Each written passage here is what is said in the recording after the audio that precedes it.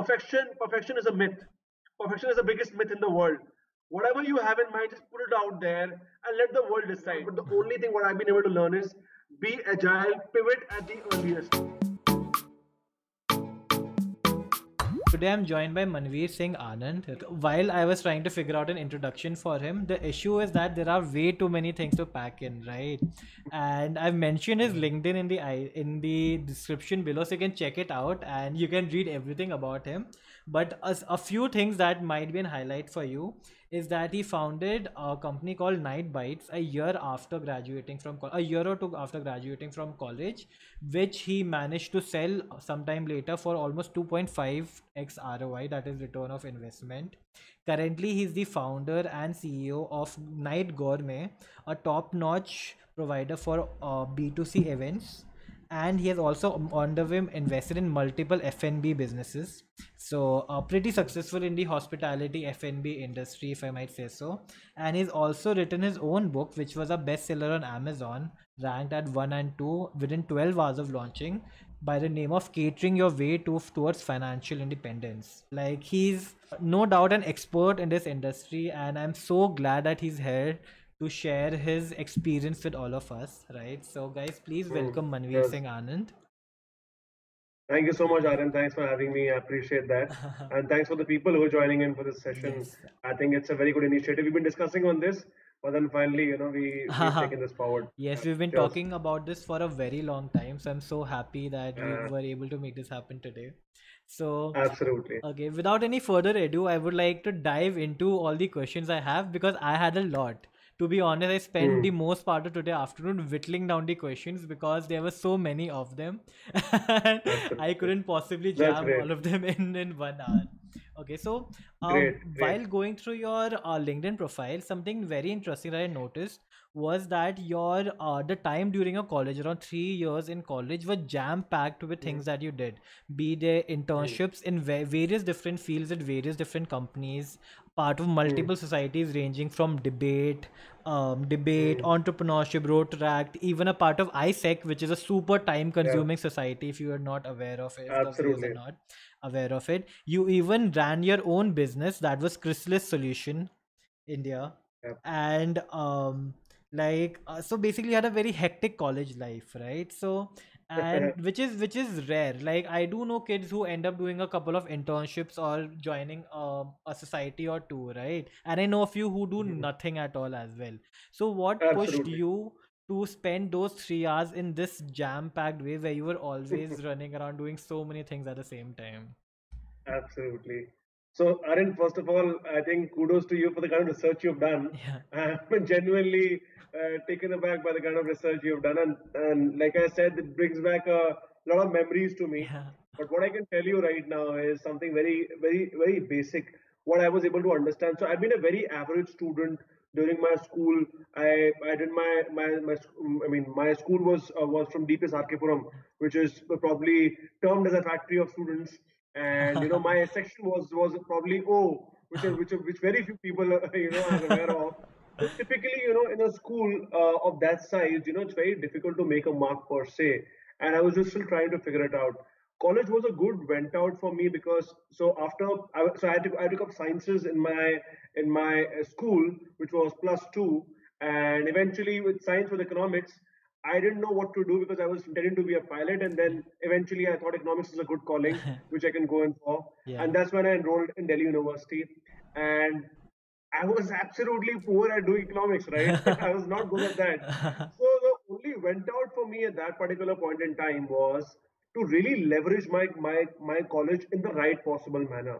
I think within the 6 months of my college starting, I was seeing a lot of like-minded people I was meeting, and that's a learning that a lot of people think sometimes once you go to prestigious universities or schools, you get a very good circle, but that's typically not the case. It's always about finding a right group of people, and once you find those right kind of people, that is when you get apprised about the opportunities.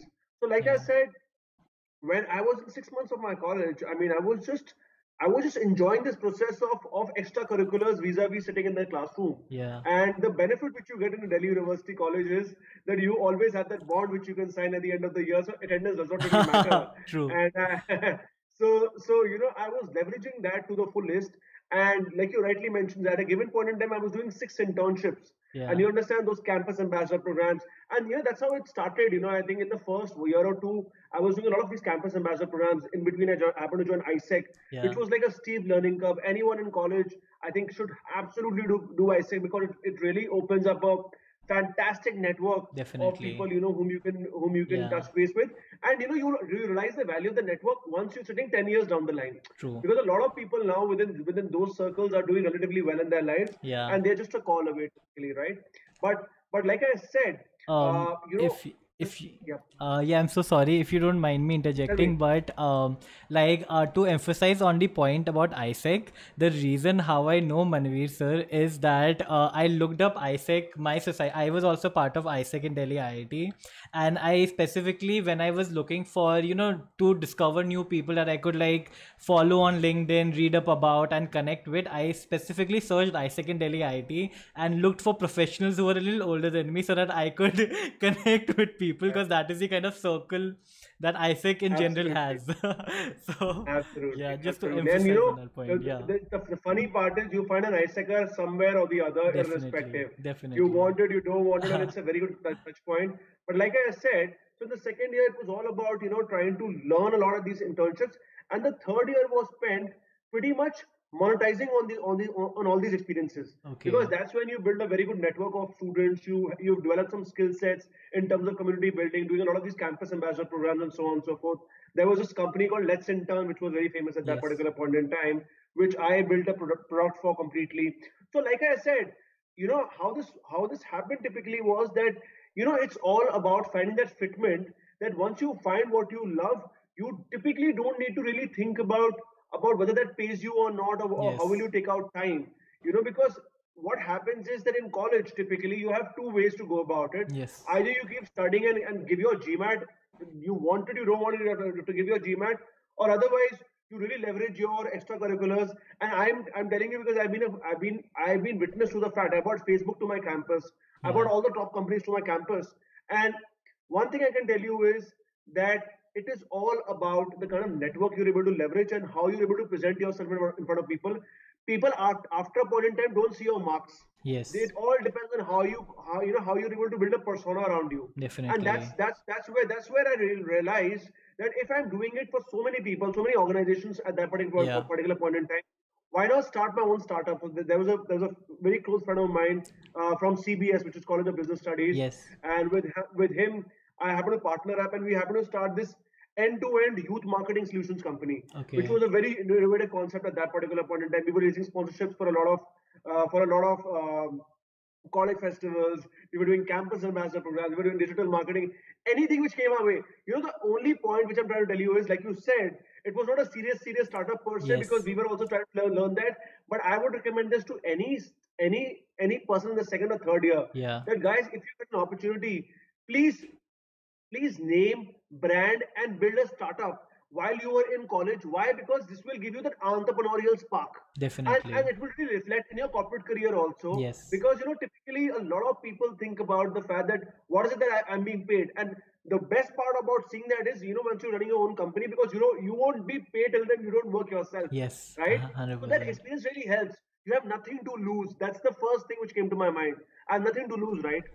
I mean, as it is, we're doing all these internships. There's nothing we have. So might as Definitely. well, probably leverage it, and that's what, we happen to make, like, I mean, at I think 20 19 19 and a half years of age, I think, we were doing around approximately 20 to 25 lakh rupees in Yes. revenue. And I was taken aback, as to how this was happening. But like I said, if you curating value, and then after that, came in the other aspect of me trying to really figure it out. And with all your friends joining these hotshot jobs, I was really Yes. confused as to what should I do. And that's when I really thought that I should move out, like a lot of my friends. And I think that was a good or a bad decision. I don't really know, but I think it was a good decision. Why? Because I learned a lot of things, and that's when I transitioned to a job. But since we're talking about my college right now, like I said, college is the place to, like I said, two things: either focus on your studies or do extracurriculars, or third is a hybrid form. You be a Yeah. you be a good student, and while being a good student, you do all your extracurriculars. But like I said, at the end of it, what matters is what you put on the table. If you learn something, wherever you find more fitment, please keep focusing on that. That really helps. Okay, Hope I great. was clear. Yes, definitely. So, for the audience which is going to college right now and or is in college right now, I feel what Sir is here trying to say is that either if you're really into education or academics, you must be like the best in that and have something that you can provide of value to wherever you go after college, that is your MBA or the college that you go to, or focus on building yourself up skill wise, creating value in yourself, learning as much as possible by leveraging all the opportunities around you, or kind of creating a hybrid of both where you create a mix which is best suitable for yourself and your who you are. But the basic idea is to leverage college as much as possible, right? If I No, and Yeah, keep learning. I mean, like I said, in internships, you have nothing to yeah, lose. Like I said, definitely, definitely. even if you fail at an internship, it's not that you have to put food on the table. Yeah. Your parents are taking care of you right now. But the best expectation they also have from you is that you learn in the process. So that's what I can say. And there's this question from Harsh, I believe. He's saying for the ones in school, like I said, start at the earliest. Ritesh Agarwal started when he was in school. He was my Yes, junior, yes. and I remember I used to speak to him, I mean, over WhatsApp and not WhatsApp typically. I think over Facebook Messenger. I remember Yeah. at that particular point in time, and in a short period of time, when he was like 4 5 years younger to me, he's built a massive empire wherein which it's very difficult for us to Yeah. even reach him today, Definitely, relatively, right? definitely. So, like I said, for school guys or college guys, like I said, start off. I mean, that's the Yeah. best thing you can do at this particular point in time. Yeah. For those who don't know who Ritesh is, he's the founder of Oyo Rooms, a brand that all of you might be well aware of. And it's something you might not know about him, that he started his entrepreneurial journey when he was in his 11th or 12th grade itself. So, and he managed to build a multi-billion dollar empire without, I don't think he has even touched 25 years yet.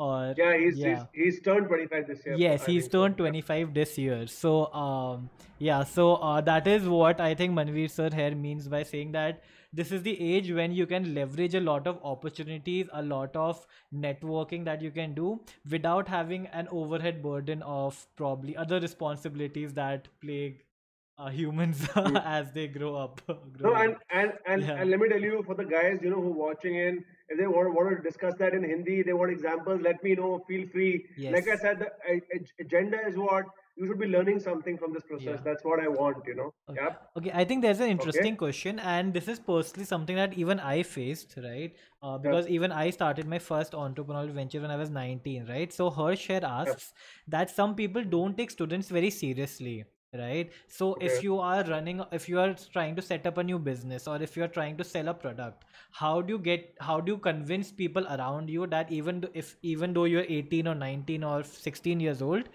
you are serious or you are skilled enough or knowledgeable enough to be doing what you're doing. So what would you recommend? Two things. Two things specifically. First, stop considering that you are 16, 17, 18 year, 20-year old. Nobody looks at your face and gauges, you're 18, 20, 18 or 16 years old. I mean, you'll find a lot of times a 30-year-old guy looking 20 years of age.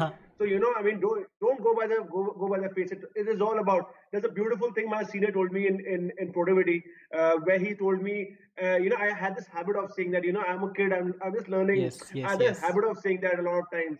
And he said a beautiful thing which still resonates with me. He said, "Till when do you want to be told that you're a kid? It's all in the mind, right? Definitely, You have to definitely. you have to behave a certain manner. I mean, I'm telling you, nobody's gauging you. I mean, today I am. I've been in the trade since a long time, and Yes, it does not matter whether you come from school, college, as long as you can solve my problem. yes. If I want True, to true, today, true. I mean, I'm telling you why I was getting business was because I had a very expansive network through my networks Yes, through ISEC, through the definitely. societies, where in which I could get access to any large company across all these colleges. You Yes, understand? yes, So yes. that was my USP at that particular point in time. And it's Definitely. funny that today, after 6 years, 7 years, I'm looking out Yeah, for similar students, yeah. who have that kind of access, who can, True. basically put a lot of our services, I mean, and reach out to the schools and colleges. Definitely, So, like definitely. I said, your age does not really matter. What matters is how you look at yourself, and secondly, what is the meat you add to the table. If you actually adding value, nobody will ask you your age. It does not Definitely, matter. definitely. They will not ask your age. They'll not ask you what is the kind of money you make. That's your wage. And third, they will not ask you what are the kind of marks you get. So don't worry about that, right? It's all about putting meat on the table and start adding value. That's it. Yes. Yeah. Yeah. So I think that answers your question, Hers. People will take you seriously when you provide them with the kind of value they need. And if you're able to do that, I think they will give you the respect that you deserve and will listen to you. Okay. Absolutely. So moving on. So again, so as I mentioned, there are a lot of things to ask, but we have to move forward to cover a lot of different areas.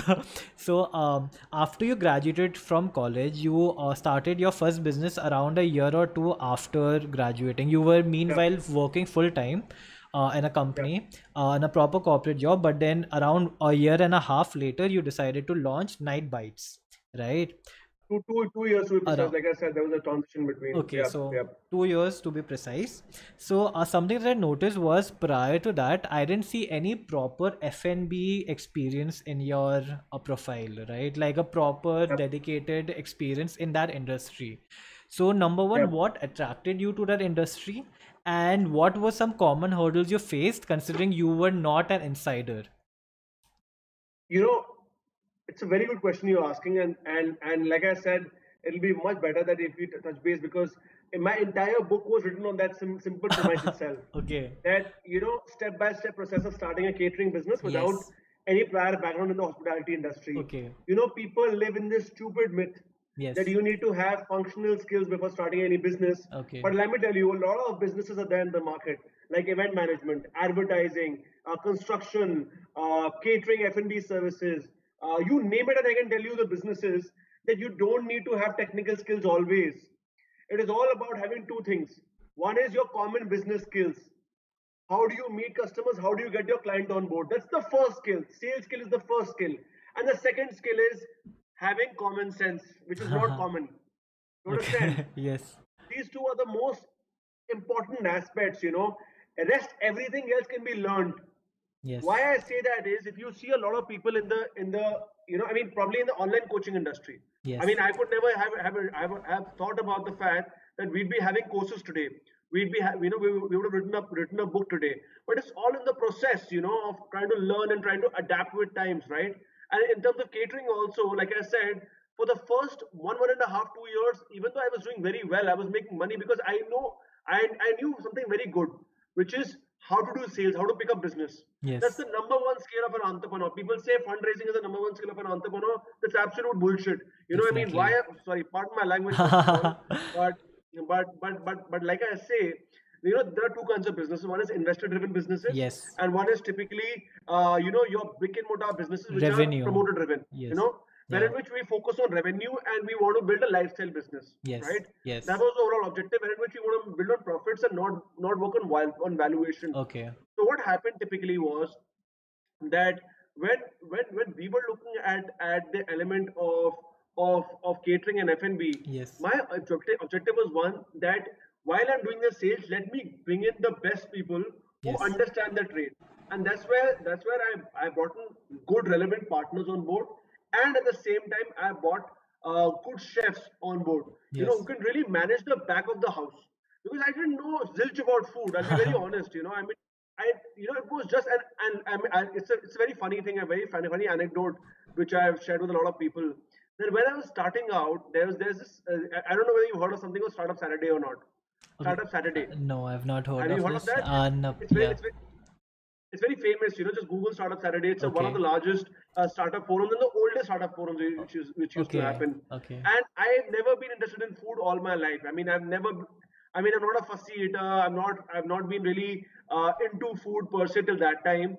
But suddenly, something which starts giving you money, and something which really, really, really, I mean, shows you shows and gives you a good business potential. You start Yes. understanding and learning the craft, and Yes. that's how a lot of people start, right? So like I said, for starting any business, the first thing is to start with a client.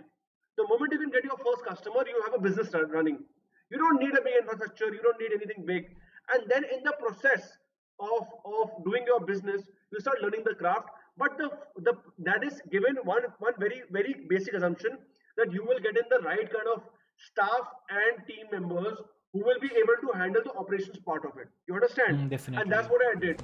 And then while in that process of 1.5 2 years when I was learning that business, I Yes. was really focusing on one aspect, which is of really getting into the nitty-gritties of the F&B business per se. Because like I said, if you don't understand the business even after 2 years, you don't have to be in, because you will never be able to make money if you're playing on other people's skill. You have Yes. to learn some, in the process you have to grow yourself also. If I only keep selling, then I'm not an entrepreneur. I'm typically like a sales guy who's been hired. But when I understand the operations plus sales, I become an entrepreneur, because that's when I increase. So while I'm increasing my revenue, I'm also increasing my profitability. And profitability is increased when I understand the business better. मेरे को समझ में जब आएगा कि खाना, पहले तो मैंने हाँ. मैंने खाना बेचा, खाना बेचने के बाद जब मुझे समझ आया कि वो बनता कैसे है, where is the actual margin, that is where you actually start building a quality business. Vis-a-vis, Yes. we keep talking about, just keep doing sales. So like I Uh-huh. said, there's a progression overall. Yes. But just to answer your question very simply, a lot of businesses are there in the market where you don't need functional skills. You learn these functional skills on the job. Event Yes. management, construction. You would have not heard a lot of builders or event management professionals, coming with degrees of event Yeah, management. These are definitely. all businesses where in which you learn. I mean, Yes. probably, you know that much better, right? Yeah, And right I now, digital agree. marketing, one of, Yes. one of the best example, digital marketing. The best digital marketers are people who've done masters in marketing management. Yeah. And these guys haven't studied zilch about digital marketing. You know what they've studied? True. They studied about Philip Kotler. I mean, 4 Ps. Nobody talks about Yeah, 4 Ps nobody right now, right? talks about all of them. So Yeah, I think like something that like to concise for the viewers. So that what you basically need is to know how to sell. You don't really need for a large number of businesses. You really don't need to know the nitty gritties of that business. You don't need to know how in a restaurant food is made, or how in a travel industry you build a package. You don't need to know how a building is made. You just need to know how to sell. And being a true learner or an entrepreneur, as you run the business, you eventually develop yourself and grow and start understanding the inside out of the industry is absolutely, yeah. absolutely. So now you mentioned something very interesting, right? And I also hold very strong opinions about this, that you mentioned that some startups tend to be based on their valuation, right? That is, they might have inflated valuation, something which was seen Yep. with WeWork most recently, where a business had massively inflated valuations but was creating close to not even a percentage of that in revenue, Yep. while Yep. some businesses like the startup that you began, which was a more revenue focused business, where the focus was Yep. on building revenue, and that's where the business stood as itself. Yep. So but currently with the new generation of entrepreneurs, when I see Yep. posts on LinkedIn or newspaper articles, there is almost always talk about X and Y on entrepreneurs, founders building a business which raised 1 crore in funding or 10 crore in funding, Yeah. and at XYZ in Hmm. valuation. Yep. So as an entrepreneur, as someone who wants to become an entrepreneur, where should one put their energy? Should they focus on like getting an idea and raising investment? Is that a good way to go, or should they actually focus on the way that you went, that is building a business, selling, building revenue, and then thinking about selling or getting investment or raising valuations and all? So the first point to your, to which I just want to correct, Yeah. is it's not 1 crore, 10 crore, it's 1 million and Yes, 10 million, yes, because that yes, yes, becomes definitely. 6.5 crores to 7 crores. Yes, One yes, yes, million dollar is around 7.5 crores today. yes, yes, So, like I uh, said, it's really wavered, the kind of valuations. But like I yes, said, it all depends. You have to really understand your skill set and your value. I mean, the values which you hold. okay, Like I said, I mean, one of the reasons why I said that you should really be starting up during your college days, and or anywhere what you're doing. Startup is not typically trying to make money, raise funds. Don't think about it. You are the hero of your story. You're the protagonist of your story. You are, I mean, if you start thinking as if you have to please someone else, that's not how it'll go, right? You are building your story, so you are starting a startup. And if you fail, that's fine, absolutely, right? But in that process, why I say that is, you start understanding your skill set and your behavioral skills. Yes.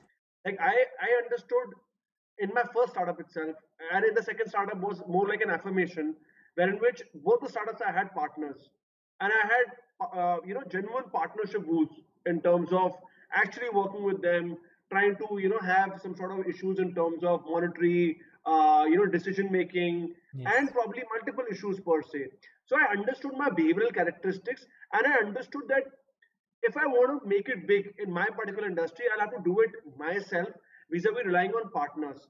Like I said, that was a good strategy when I was starting out. Yes. In my exit, in my of course my first exit, because I understood my skill set, and by that time I was very much aware about what are the nuances you typically face when you're starting a business like that. Yes.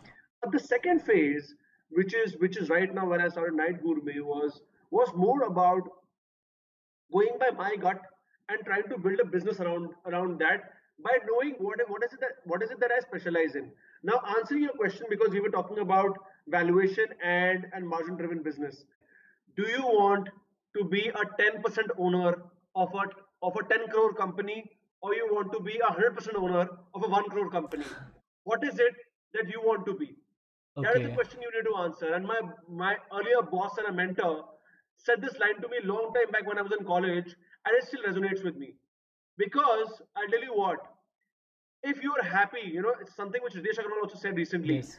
and it's funny how he said that, because he's a person who's become a big fish in a big pond, right? Yes. But recently in one of his interviews, he was saying that it's always good to be a big fish in a small pond, because Yes. like they say, it's a different market altogether. But like I said, he's built a success story to talk about it.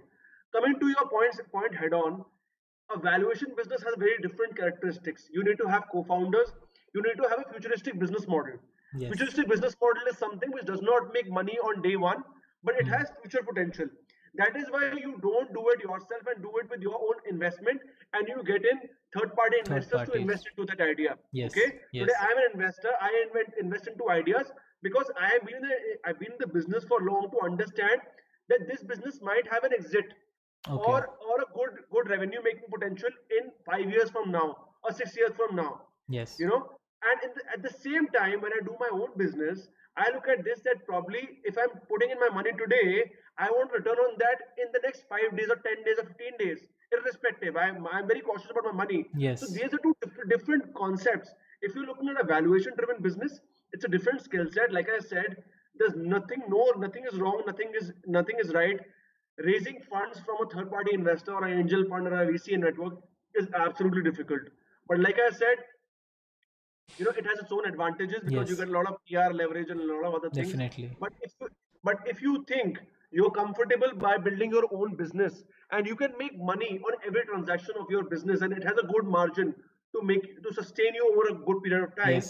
then you can take the route which I have taken, wherein which I have built a relatively stable business, and that stable business accruals I make, I try to invest into businesses which might be futuristic in its own approach. Okay. So why I say futuristic is, I'll give you a perfect example of Facebook and WhatsApp.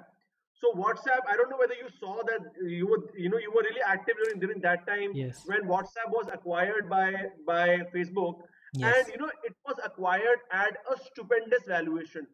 Stupendous valuation. I'm I. talking about it was, It was $1 billion plus a it sale. was a six to $7 billion kind Six of to seven transaction. billion dollar. Okay, my Yeah, bad. but whatever the case is, I mean, like, forget that. Instagram, for that matter. Yes. Instagram, I mean, when they bought it, people were thinking, क्या कर रहे हैं यार, ये पागल हो गए, कहाँ से पैसे निकालेंगे? Yes. जो जो जिसने जिसने न्यूयॉर्क स्टॉक एक्सचेंज में जिसने इन्वेस्ट किया है, नास्डैक में जिसने इन्वेस्ट किया है, उसके पैसे लगा.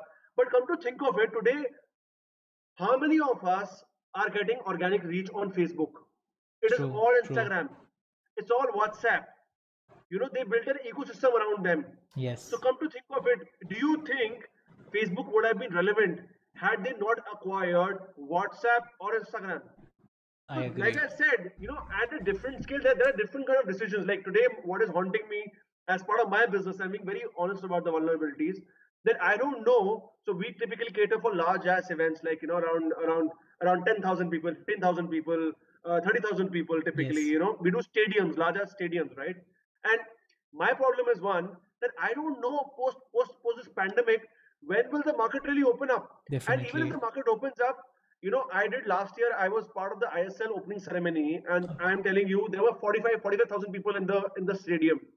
Now, in this kind of a scenario, I don't know whether there'll be 45 people also in the stadium. True. You know what True. I mean? You Agreed. know. Yeah. Yes. Yes. So, so like I said, sometimes you have to really assess and evaluate to not really put you into jargon. Both have their own skill sets. You have to understand what works out for you. But if you're going in for a venture investing driven business, go out for co-founders, go out for good co-founders, and build a business in a very different style. Yes. Then you build a business to show numbers. But in a margin driven business, you do the business to make money. You Yes. understand? Yes. Yes. So it's a very different skill set altogether. It's a long answer, I know, Yeah. but like I No, I said, agree. Yeah. but like I said, there's no right, there's no wrong Definitely. answer. Definitely. Both are right in their own way itself. Like I Yeah. said, No, I agree. This question required a nuanced answer, and that's what we got because a superficial one wouldn't have been as knowledge as informative for all of us here. So, I understand. something you mentioned during your while discussing this was how for both your first two startups you had co-founders with you, and there were the Yep, usual founder woes which happen with almost yep, every startup, right? And you yep, also yep. mentioned how especially your second business Night Bites, you didn't have any back-end expertise, proper back-end like Mm, cooking and things like that, so you yep. had to hire proper specialized cooks and people who were basically experienced in this industry, right? So Mm. at an early stage when you're 2021, how do you go around finding good co-founders or good people to hire and add to your team, because this like the initial team plays a very pivotal role in the success of any business, right? So how do you go about finding them, selecting them, and did you personally make any mistakes that you regret right now with regards to hiring and stuff like that? Yeah. So it's a very good question, and I have just one point which I would want to share here, which is a rule of thumb. Just put that in your mind and don't forget that. Never become co-founders with people who are your friends. Okay, Okay. that's it. Always choose co-founders based on the value addition they bring to a board. Okay. Okay. So for example, Aryan is very good with content. He's good with content creation, with digital marketing, with XYZ, whatever. He's the touch point for that. I am good with operations. Okay. I can look at into the back end. I can manage everything in the back end. Either it be to be dealing with vendors, to be dealing with any sort of third party activities. And then there is a third co-founder who just brings in money, who keeps his mouth shut. He's just concerned about one thing, that boss kitna paisa dala, kitna paisa nikla. You know what Yes. I mean, right? Yes. Yes. And that is what is the key essence. I never understood that, because for me, it was very important to make that kind of mistake. I still thank my co-founders, because I learned a lot from them, and that's why I'm in this business also. It's a very interesting story how I happened to start off with them. But like I said, the what I've been able to learn is that always, because we all three were not from a non-food background. Yes. So we eventually had to depend on chefs and people from the industry who would be teaching us. And in the process, of course, we were not only losing money, but we were being fooled by a lot of people. Be it suppliers, be it our employees, be it a lot of other people. But the whole objective is what? That we never looked into what is the skill set we offer. And the most stupid thing which I was able to do at a particular point in time, which you mentioned, what is the mistake you did, was that I quit my job without even thinking twice. You understand? Yes. I quit my job because I thought I was making money in the process, and maybe I can give this full time and I can make a lot more money. But I never checked with my other co-founders whether they were willing to quit their job or not. And then eventually, I mean, again, everyone has Yes. their own ways of going about it. And Definitely. eventually, we got a good investor. We had to exit and so on and so forth. But like I said, the essence is one. Like I said, never hire because of the fact that a person is just putting in money or is your friend. Never do that. Either he brings something to the table. If Yes. he's bringing capital to the table, then tell him very clearly, भाई पैसा डाल रहे हो आपको, in the 6 months, 12 months, or probably whatever time, you'll be हाँ able to ji. give them a return. Yes. And the other part is, that even if you are not evaluating all these elements, just evaluate what is your personal holding in that particular business. If Yes. you're a co-founder, you have to take decisions keeping in mind everyone, and you can't take abrupt decisions. That is one of the Hmm. most stupid thing I could have done. But like I said, it really worked wonders for me, because then I was able to build a relatively formidable business, which Hmm. really helped me. But like I said, it is a bit of luck and a lot of effort. But I always say that when you're doing co-founder search, Yes. always get them on board for the right reasons and try to have similar capital size. Don't try to do because like I said, when you're starting up, the problem is what you typically will never face problems when you're starting up. Yes. And I'm telling you, this is for a lot of students. That Jabi, when you're starting out, right, you will never face the heat when you're starting up, because all of you are passionate. I Haha. was really True. passionate. We want to start up, and one day Lady Luck smiles on you, and you start making money. And the day you start making money, then everyone starts thinking in a different manner, and that is when you are up for trouble. You understand? Hmm. And that's my only learning, what I would like, want to share with a lot of with all you guys here, that guys, please make sure that you hire and you get a co-founder because of his value addition. That's it. Okay. Okay. Yeah, that's a Yes. very interesting answer. That's a very interesting answer, and thanks a lot. This is one of the most common issues faced by almost every founder or every entrepreneur, and I think you answered it pretty much beautifully. Great. So Cheers. yeah. So this is, I think, the last question about Night Bites. Then we'll move forward, because I would like to ask a lot more about your first night venture, Night Bites, but there are so many things to cover that it's super hard. I can imagine. No issues. Yeah. No issues. So, Night Bites was your first venture after college, right? And you Yeah. managed to see through the entire kind of startup cycle, which is, like conceiving an idea, bootstrapping, then running operations, running the business, setting it up, and then finally exiting it by selling it to an outside investor, right? Mm, mm, And this is super rare, right? Because mm. if anyone here is in touch with a lot of startup founders or entrepreneurs, most of them go through multiple startups before they hit one lucky startup which ends up Yep. making them money or successful. And Yep. despite having all the right skills, a great team, good money, good Mm, idea, they have mm. everything, but still it takes a lot of time, a lot of attempts Yep. before succeeding. Mm, So looking mm. back now, what was it that you did differently with Night Bites that you managed to succeed with the first startup that you launched right after graduating? So one thing I'll put it very very clearly. There's nobody who does anything differently relatively. Yes. It's all about going in the flow and putting in a genuine effort. Because if I say I was very smart, I would have been sitting in a very different table altogether. But like I said, exists are of different size, different scale at every entrepreneur stage. Yes. But answering your question head on, how this works is typically that, like I told you, my first skill was about knowing how to sell. That is the first skill, number one skill of an entrepreneur. Like I said, number one, but like I said, it's not the most important, but number one skill. You can't Yes. build a business without selling. But Definitely. once you start building that business, you understand and you build multiple streams. Like I said, in our business also we had two sides to the business. One was a B2B side, one was a B2C side, which was a delivery business, which was focused on smaller orders, doing around 500 rupees, 1000 rupees, 1500 rupees, doing 50 orders, 100 orders a night, and so on and so forth. And the other business was doing a lot of catering work, which is a Yes. bulk meals, which was doing packed meals, thalis, and all of that. Hmm. Like I said, a lot of times what really worked out for us is that I was able to understand this fine balance much earlier in my business, that you can't survive your business only on the basis of doing B2C, which is doing this 500,000 rupees, 1500 rupees Yes. orders. Yes. Yes. Even though you do, it's so funny that, one of our outlets was in North Campus. And in North Campus, there was a time we were doing around 100 orders a night.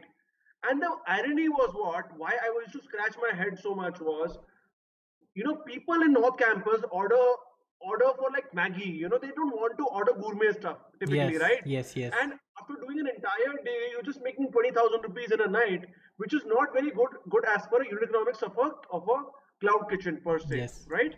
So that is where we understood that probably bulk the B2B side of things. जहाँ पे, I mean, if I put an example to it, B2C, you understand? How many guys understand what is B2C and B2B? I Um, hope people understand yes, I B2C, think B2B. just to clarify, B2C means business to customer. That is a business that's directly selling to a customer, and B2B is Like a when a retail shop.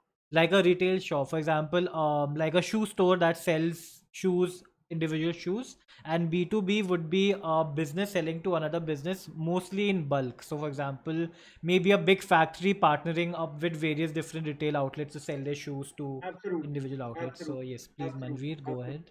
Yes. So, like I said, I understood that the very basis of evaluation is the very basic fundamental that you need to really push up your top line.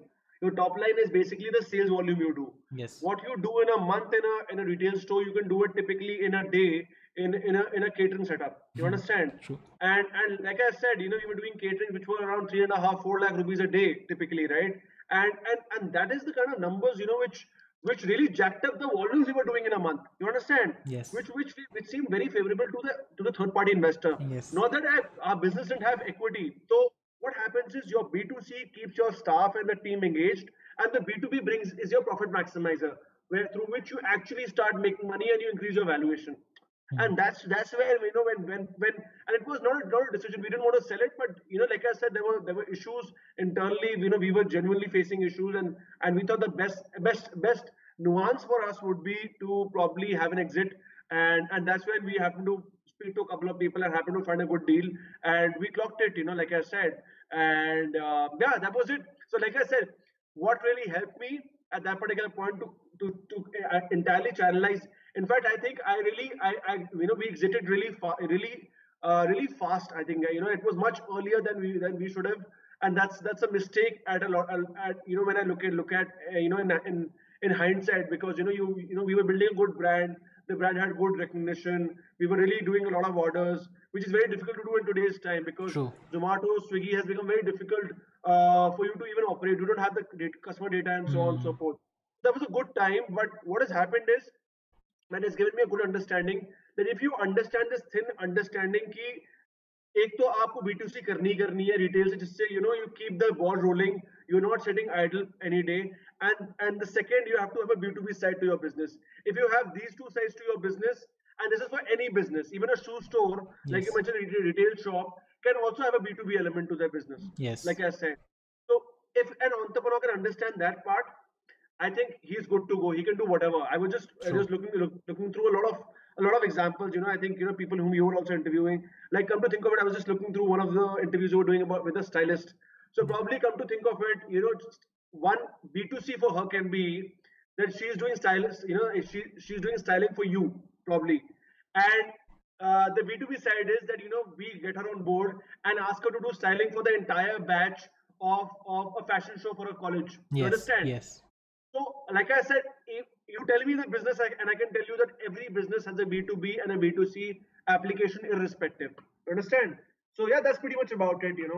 Like I Yes. said, this is a key element of success in that Yes. in that in that sphere. Yeah, I think this is a very key, interesting key element, and something. To be honest, this is like a golden nugget that has been dropped here, because even with my, like, this was something that I finally understood in my second business. That is, first business which I ran for a year, then my second business for 2 years, and after 3 years, I finally figured it out that okay, fuck, we need to start focusing more on Sorry. B2B so that we can make more Yeah, money. absolutely. And he has Sorry. dropped this bomb even before you started with your first business. So you guys, if you have an idea in mind, as he mentioned, every idea can have a B2B aspect. You just need to start exploring and thinking outside the box. As simple as that. Absolutely. Yes. And Absolutely. Absolutely.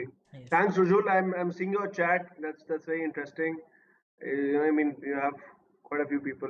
So yeah, like I said, let the questions keep coming in. Yes. Yeah. Yep. There's a Yes. question about marketing, and I feel that your podcast and book cover a lot about the nitty gritties of the catering and F&B business. So Yeah. we'll leave some of that for the end, and for a much more Yep. deeper insight, you can of course go through his book, his podcasts, where you get a much better idea about marketing and maybe sourcing and all those nitty gritties and like insider information into the F&B industry.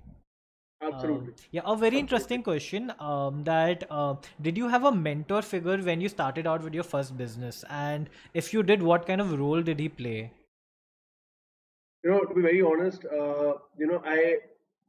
like I said, to be very honest, I genuinely didn't have a mentor at that particular point in time, which I think I regret.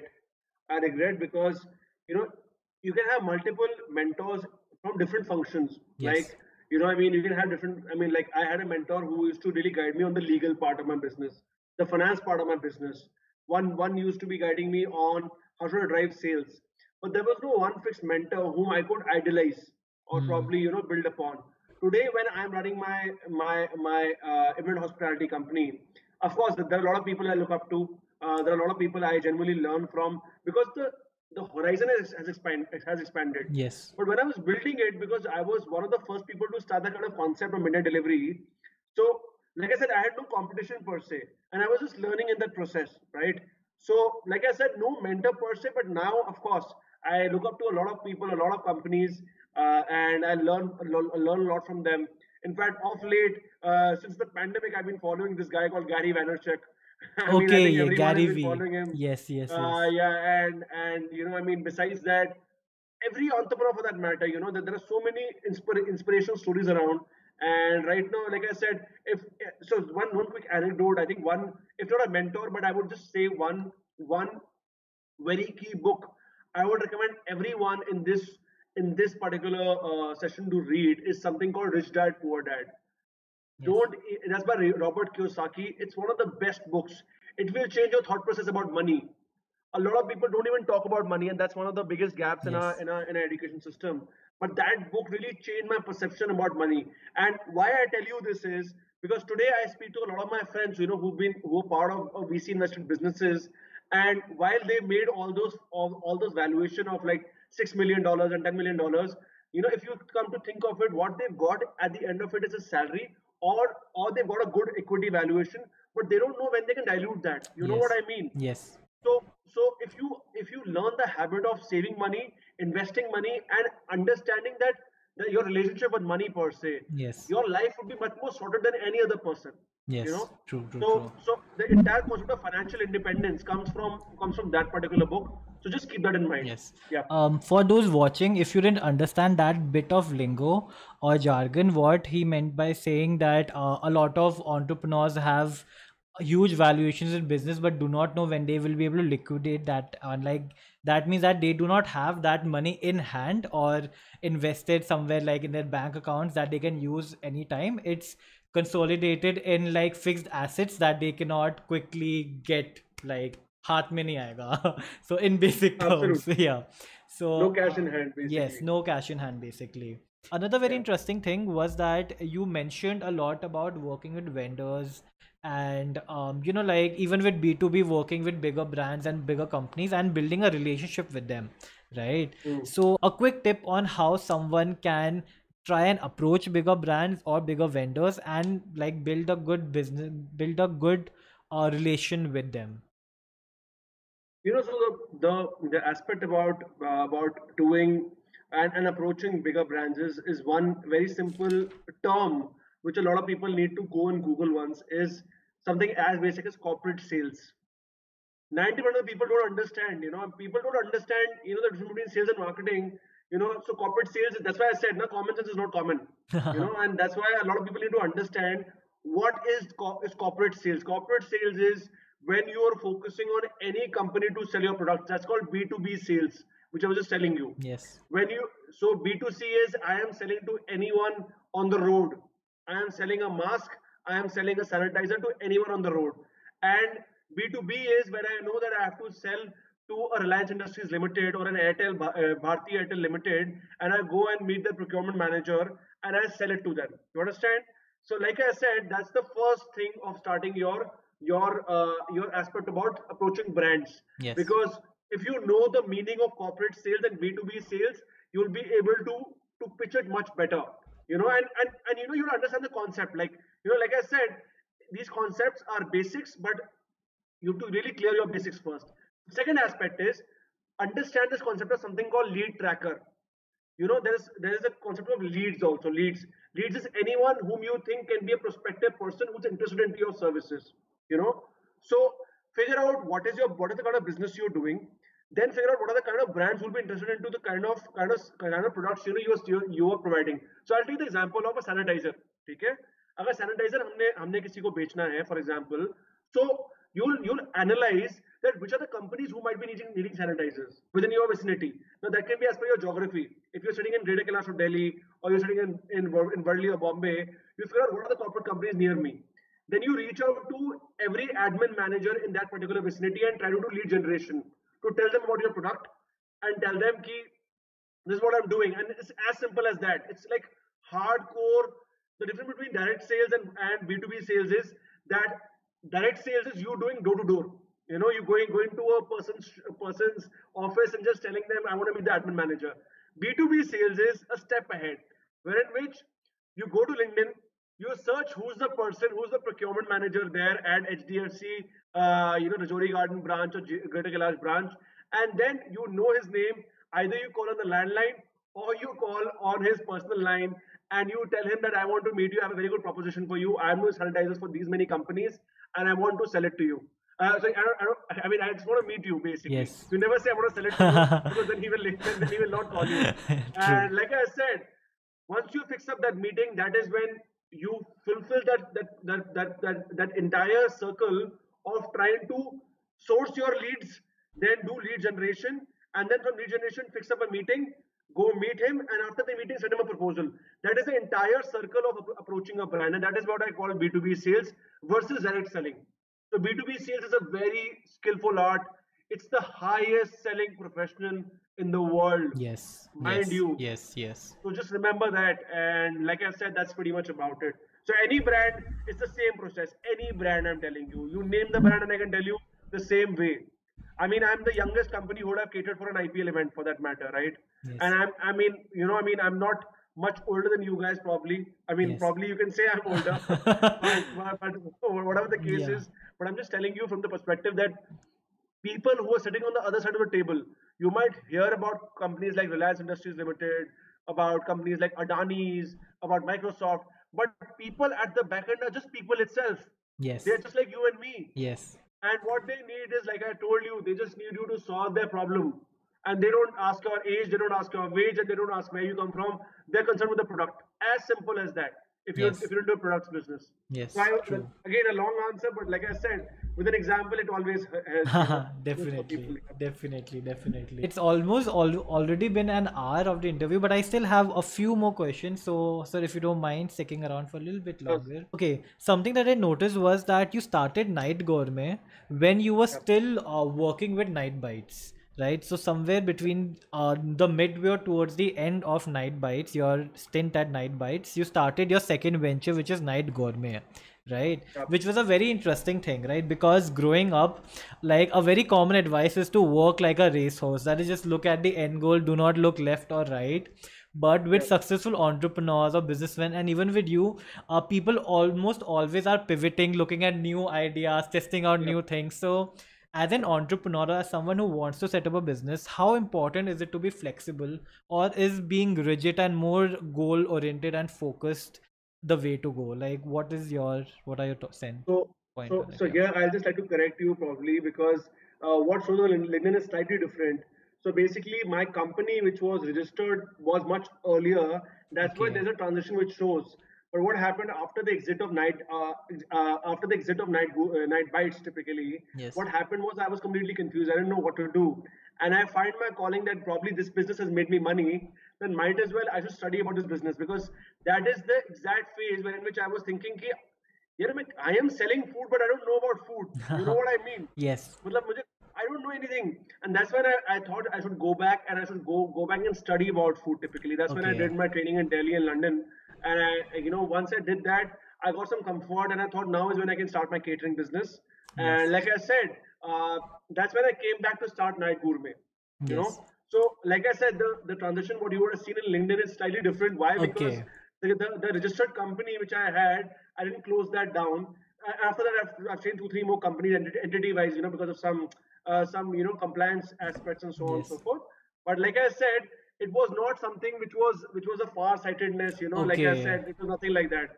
It was all about understanding that, I have made money in this particular business, which is a F&B business, Yes. and I genuinely wanted to learn something hands-on, Yes. which was wanting to learn about F&B, about going to the kitchen, knowing how fish is prepared, how actually gravies are prepared, what a mother sauce is. And that's when, once I was doing my training and I came back, and I met with, and when I started Night Gourmet, I met with the most rudest shock of my life, which was something which I keep repeating, that you don't need to be a chef to start an F&B business. You know what I Okay. mean? Yes. I Yes. just Yes. burned whatever 10, 15, 20 lakhs, what I would have spent on my training, because understand, when you're running a business, you are taking care of the front of the house. आपने customer देखना है, आपने you need to know the product really well. You have Yes. to understand how to handle your customers well. But you don't have to be a chef at the back. You won't be making pasta at the back end, right? You will have to have a team behind that. But Hmm. yes, it gave me a lot of understanding about how food business, what food is, what is the learning about that, and that I could have done by learning about food itself. Yes. By learning and studying online, like what we're doing right now, right? I Yes. mean, how many? I don't think so. You did a professional course for running a for running for becoming a YouTuber, right? Yes. You would Yes. have done a lot of ad hoc research and so on and so forth. And Yes. that's typically, one of the biggest secrets which nobody tells you in the world is that everything does not need a qualification. Sometimes what you need is just the hunger to learn those things. True. And a lot of people don't really understand that. A lot of people are living in that hallucination कि भाई मैं masters in international business कर लूंगा तो मेरा international business आ जाएगा. Boss ऐसे नहीं आता international business. Till the time you actually don't understand exports, till the time you don't understand what is bill of lading, multiple other Yes. aspects. Yes. So like I said, to answer your question very, very straightforward, there was no vision per se, but yes, like I said, I had that inkling, and that's something you'll hear in my podcast also, that very simple. I came back. I wanted to start a business in F&B, and and I just found my first client at that particular point, which was a great lead for me, which was called Delhi Daredevils at that particular point in time, which was the IPL team, and that was a good breakthrough for me, which eventually made me have a relationship with them since last 5 to 6 years, 7 years to be 6 years to be precise. But like I said, my overall objective of sharing this with you is that a please don't live in that misconception that you need to act a that people have this this vision per se. No, guys, every time it's a natural transition. You are in whatever position you are in right now. You are where you had to be, but now what you need to promise yourself is that you'll be learning upon that, and you'll be upskilling yourself at all given points in time, and you'll be an executor rather than just be talking about stuff. Yes. I don't want to talk about stuff. Don't talk about the stuff that you want to start a new startup. Start it up. Let the numbers. Like I said, sales is the best feedback. If you're in a business, if sales is happening, you have a business running. So like I True. said, I mean, I don't know whether I answered your question or not, but like I said, this is very important for people to know that a no vision as such, just pure execution, and second, like I said, it was no asset degrees you need to start this business, to start Yes. any business for that matter. It starts first with a desire to learn that particular business, and you can do it irrespective. So yeah, that's pretty much Okay, about it. that's great. A interesting question here by Shivam, which is also somewhat related to what you asked, what you just talked about. He mentioned that when you have an idea, like should you go ahead and build a huge business plan or a big detailed plan, or should you just get started and start figuring it out as you go? Like, which is the better or easier path to follow as an entrepreneur setting up a new business? You know how this works is, like I said, taking cue from the point which we had discussed. There Yes. are two Yes. types of running a business. One is an investor-driven business. One is a Yes. promoter-driven business. True. I always recommend, in hindsight, I never use a business plan, but I'm again recommending it to you. What worked for me might not work for you. And I'll tell you why. Because I genuinely used to maintain a lot of Excels. I used to keep studying my business. I didn't make a business plan in the sense of making an executive summary, even though my business is a promoter driven business. Yes. But it really helps you to understand data in your business. When I say data in your business, like, in fact, before lockdown, I was just evaluating, and I was thinking, because I used to travel a lot. I travel 6 months in a year. pre-lockdown. I don't know when that comes back, but you know, one of the best factors which I was able to see from my data is that 45% of my revenues come from outside of Delhi. That's why Okay. Delhi, my Mumbai and Chennai office is very important to me. I can't Yes. survive without them. But in the current scenario, I don't know what I'll be doing. But Hmm. like I said, once you understand data and once you start building a plan around it, like plan when I say is not, again I would say not making an executive summary, but building your marketing plan, your operation plan, your human resource plan. कितना staff चाहिए starting में, कितने की जरूरत है. It's not about making a fancy word document, like I said. It is all about just taking a paper and pen and writing down all your business in a canvas. Hmm. उससे क्या होता है that you start thinking about your business. Because one of the mistakes which I don't want you to do, which I used to make when I was starting out, was if you take things in a flow, you will be taken in the flow. You understand? Yes. I'm telling you, you'll be taken in the flow. You have to stand for something to actually build it. Hmm. And if you don't stand for something, you'll be taken away by everything. Yes. So Yes. build Yes. your niche, focus on what you really want to do, and like I said, build a written plan around that. Not a business plan. I don't want to Yes. sexify the word. It's a Yes. really sexy word to say business plan, financial projections. Guys, like I said, करना है अपने लिए करना है. And like I said, in that process, if that does not happen also, my point is only one. It will give you very good learning that how what you had planned and what एक चीज कहते हैं ना हमारे in consulting terms it used to be said planned versus actuals. Yes. That this is what you had planned versus actual. Sometimes it was very funny for me that my planned sales used to be much lower than what I was actually selling. But the funny aspect was that I didn't understand the business, right? So Yes. I didn't know that uh, from May to August, the relatively the B2B side of the business is relatively lower. You Yes. understand? Okay. And I never knew that. So I was thinking that the business is so good. I mean, I'm making money hands over fist. But I reached in May, June, July, and I was left with no B2B business. So that's when my B2C business was sustaining me. So Yes. like I said, business plan will really help you to break your myths and give you a much detailed clarity about your particular business. Hope that answers your question. Yes, I think that is a very interesting input, and I think that clears up your question very very well, Shivam. I feel. Okay, you mentioned a few times about the impact of the pandemic on your business, right? And almost no business can be fully market proof, right? So as Hmm. an entrepreneur who might want to start right now, or who might already have a business, how do they protect themselves against these uncertainties? Like any uncertainty, it could be a pandemic, or maybe 2 years down the line something else could happen. So as an entrepreneur, how do you protect yourself or try to safeguard yourself against such things?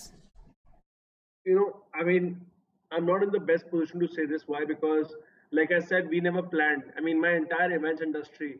I mean, I'm talking to you about a large. I mean, you understand how many people events industry employs. Yes. Yes. Restaurant industry is the largest employer of unorganized labor in the country. Yes. Yes. जिसे कहीं काम Agreed. नहीं मिलता उसे restaurant में काम मिलता है. I mean, True. and I'm telling you, there are no schemes, nothing for us, relatively. A lot of people still think, food business or any events business is just another business. यार क्या हो गया event वाले हैं, Hmm. you know, catering वाले हैं, restaurant वाले हैं, bar वाले हैं. You know, like I said, when you talk about future proof, the only future proof what I've understood is to have the power of acceptance and being agile. Like I said today, I'll give you a perfect example. And I can only give you my example. Why? Because I mean that's something that's the most valid in this case because we are down from the kind of numbers we used to do to actually 6 to 7 figures, which was never the case. We were genuinely doing very good volumes. But what I've been able to understand right now is that you have to be agile and you have to shift as per market. When I say shift as per market is that we understood that since we can't cater for those 1,000, 1,500, 2,000, 3,000 packs, what we have to do is we have to shift to smaller events or Yes. smaller home gatherings, which is 25 packs, 30 packs, Hmm. 40 packs. Do Yes. bulk meals, but do it for them. That's the only way to survive. One is that. Second, we evolved around we worked a lot around content. Content is like today.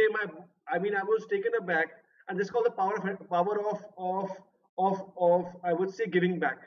That once I was writing my book, this book was basically which I will come to in the later topics.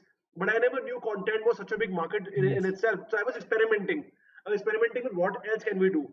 And through the book, we started a course which is generating a lot of money for us right now, relatively, which we didn't really anticipate.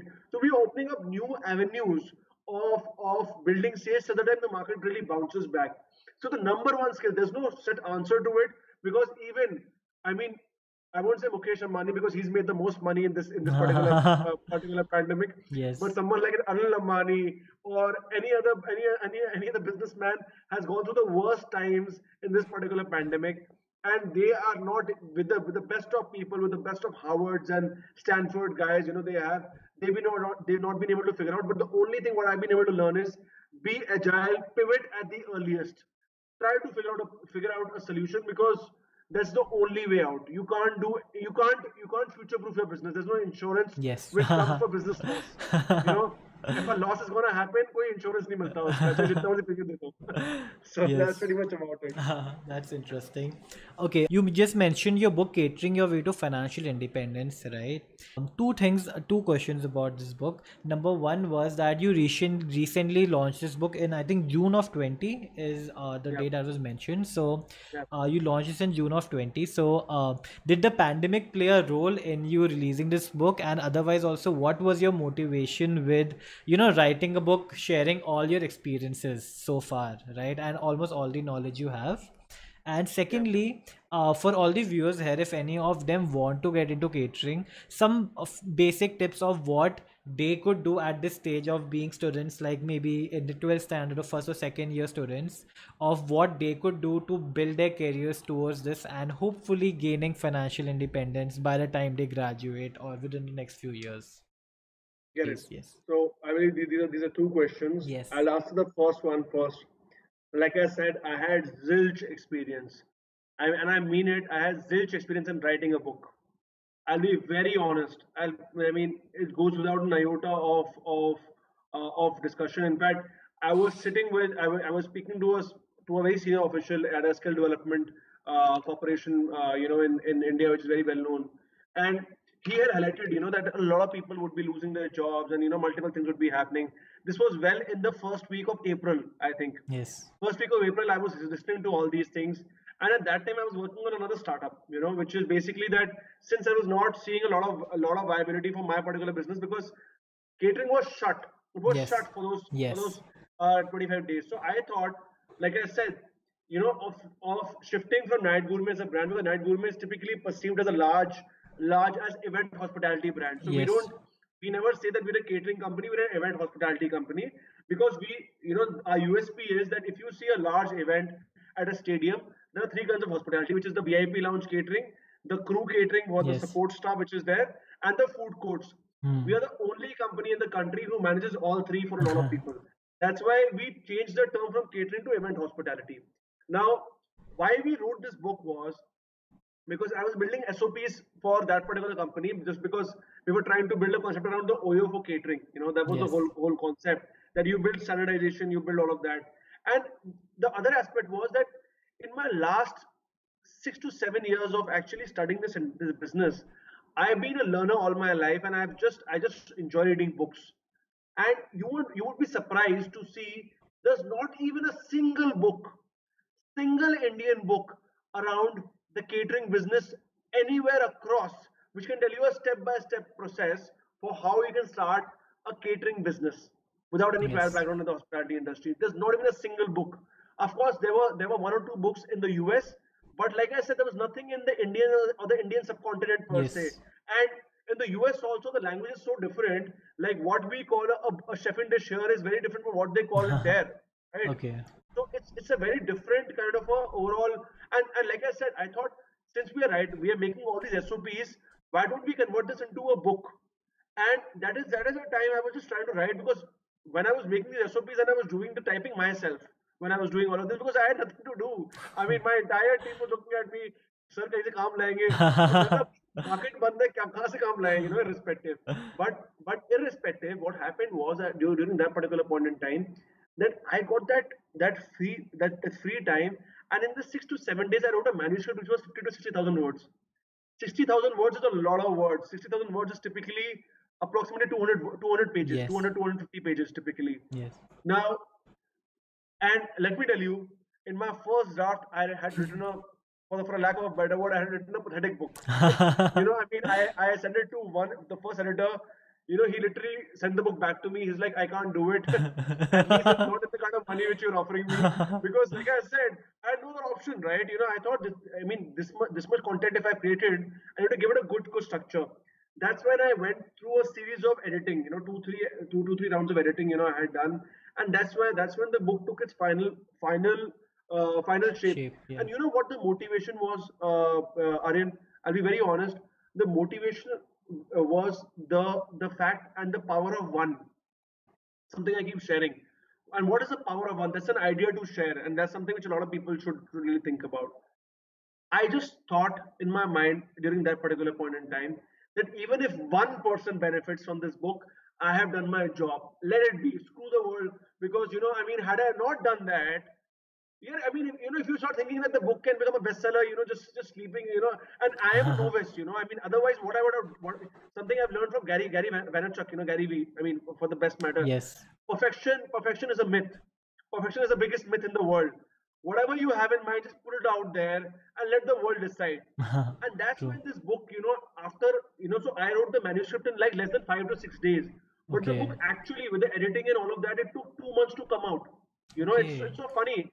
April is when I had written this book in like 5 to 6 days, and the editors took around 2 months to edit the book. So imagine the kind of time it would have taken. But Yes. like I said, I had just put out the book, so when I shared about the book, I just shared out with the world just to get some people for something called advanced review copies कि कुछ लोगों से review ले ले, feedback ले ले Right. ये book कैसी जा रही है.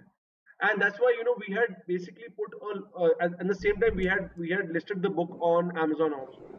You won't believe I was taken aback that in that during the launch process, and I my only objective was, like I said, book निकाल दिए एक बंदे को भी बेनिफिट मिले तो मुझे कोई दिक्कत नहीं. It's not feeding my, it's not putting food on my table, Yes. but like I said, it is something which I'm doing for my own interest. And I just share that link with a couple of friends.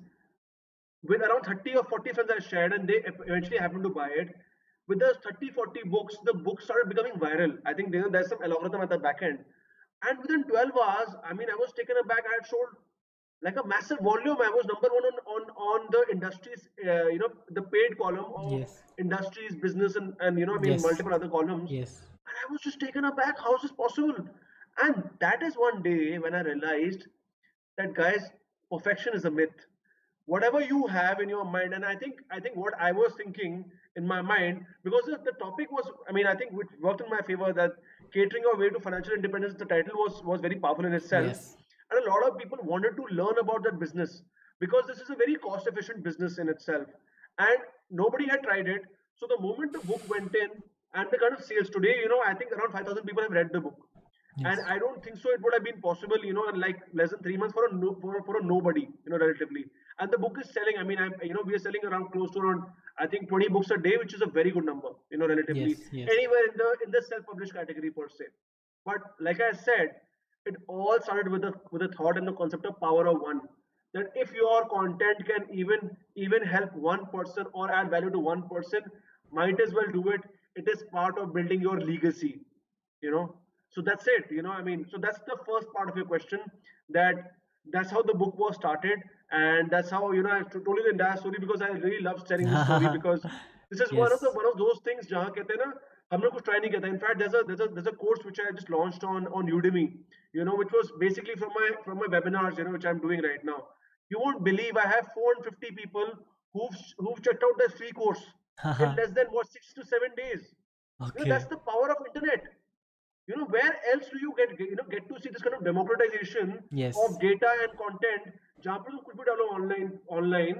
Or I'm not saying that I invested into very, in fact, you remember the call I had given you Yes. a couple Yes. of months Yes. back, just to Yes. understand, things. But Yeah. from that day to today, I've understood the internet is the most weird thing in the world. Why? True. Because you don't understand. You put an effort towards creating a lot of content. The podcast is amongst top 10 in the world, because it's a niche. Understand? Yes. Catering is a niche. So if anyone can build his content around a particular niche, it's a big market. So that's the learning I've taken. That's how I started the book. Any questions on that? More than happy to answer. Coming to the second part of your question, which is how someone who's a budding F&B entrepreneur start a catering business. So, like I said, catering is one of the most capital efficient and capital light business which anyone can get into. You can start with as little as 50,000 rupees, and it is the business where you can make money from day one. That's the beauty of that particular business. But like I said, you have to read everything step by step. I always say, when you're starting a business, the first thing you need to figure out is, where will you get your first customer from? If you figure out your first customer, where you'll get it from, even though I've shared a lot of details in the book about that, but the entire backend I have shared in the book, step by step, just so that tomorrow you want to start your own catering business, it'll be a cakewalk for you.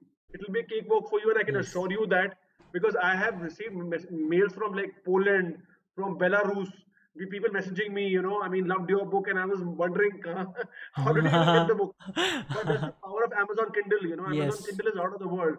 But the irony with them is that they don't share the data with you, so you don't really True. know. But people are mailing me from nowhere, and I'm just taken aback. But like I said, anyone who wants to start an F&B business, catering is one of the best niche. In fact, cloud kitchen is a big niche right now. Cloud Yes. kitchen, Yes. it's a big niche, and I think a hybrid of both can really work out well. Yes. But like I said, if you really want to start a catering business, this book you should genuinely go through, figure out your first customer, and the rest this book will help you out with Um, in a step-by-step format. Yeah. like cloud catering is a pretty interesting business that has business model which has become very popular recently, right? Yeah. And it is very, like, useful for like students, like especially college students, because it is basically very low investment as well, right? Mm. So Yep. can you Yep. share a little bit about what cloud catering actually entails, and a little bit about your masterclass as well, so that in case someone wants to enroll or give it a try, they could.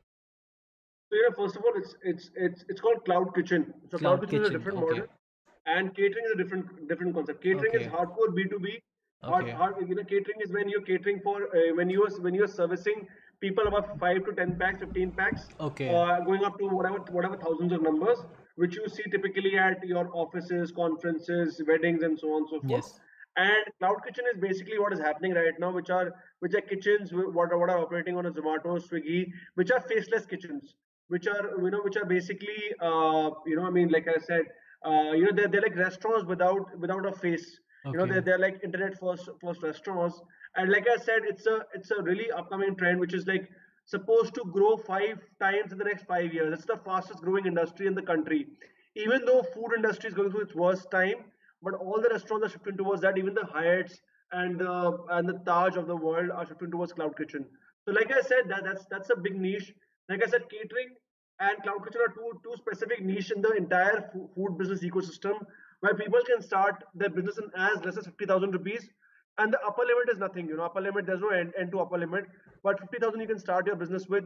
You don't need any prior background in the F&B business, because nowadays what has happened is that everything, so we run a masterclass internally, wherein which and a mastery program, wherein which we tell you in a step-by-step format how you can create your recipes, how you pick up your location, how do you do marketing and sales, and how you eventually do all sort of activations. What you want to do around your business. How do you launch your brand? So everything we share in that process. So it's a relatively very cost efficient business, and it's working very well in this time of pandemic, because nobody's going towards restaurants, because nobody wants to enter a restaurant, right? People want to eat at the comfort of the restaurant, of their homes itself. So yeah, like I said, catering and cloud kitchen are one of the most profitable and the best niche, which is really working out in the market right now. So yeah, that's pretty much about it. Wow. So, Zangbang just mentioned that this was a very knowledgeable stream, and I totally agree. Like the stream, the last 1.5 hour have been jam-packed with a lot of knowledge about how you can maximize your time in college and really get its worth. How the kind of mistakes people make with their ventures, startups, how you could choose your team, your co-founders, how you can get into FNB, the problems, the struggles, the growth that you can see in FNB, Mm, and so much more. absolutely.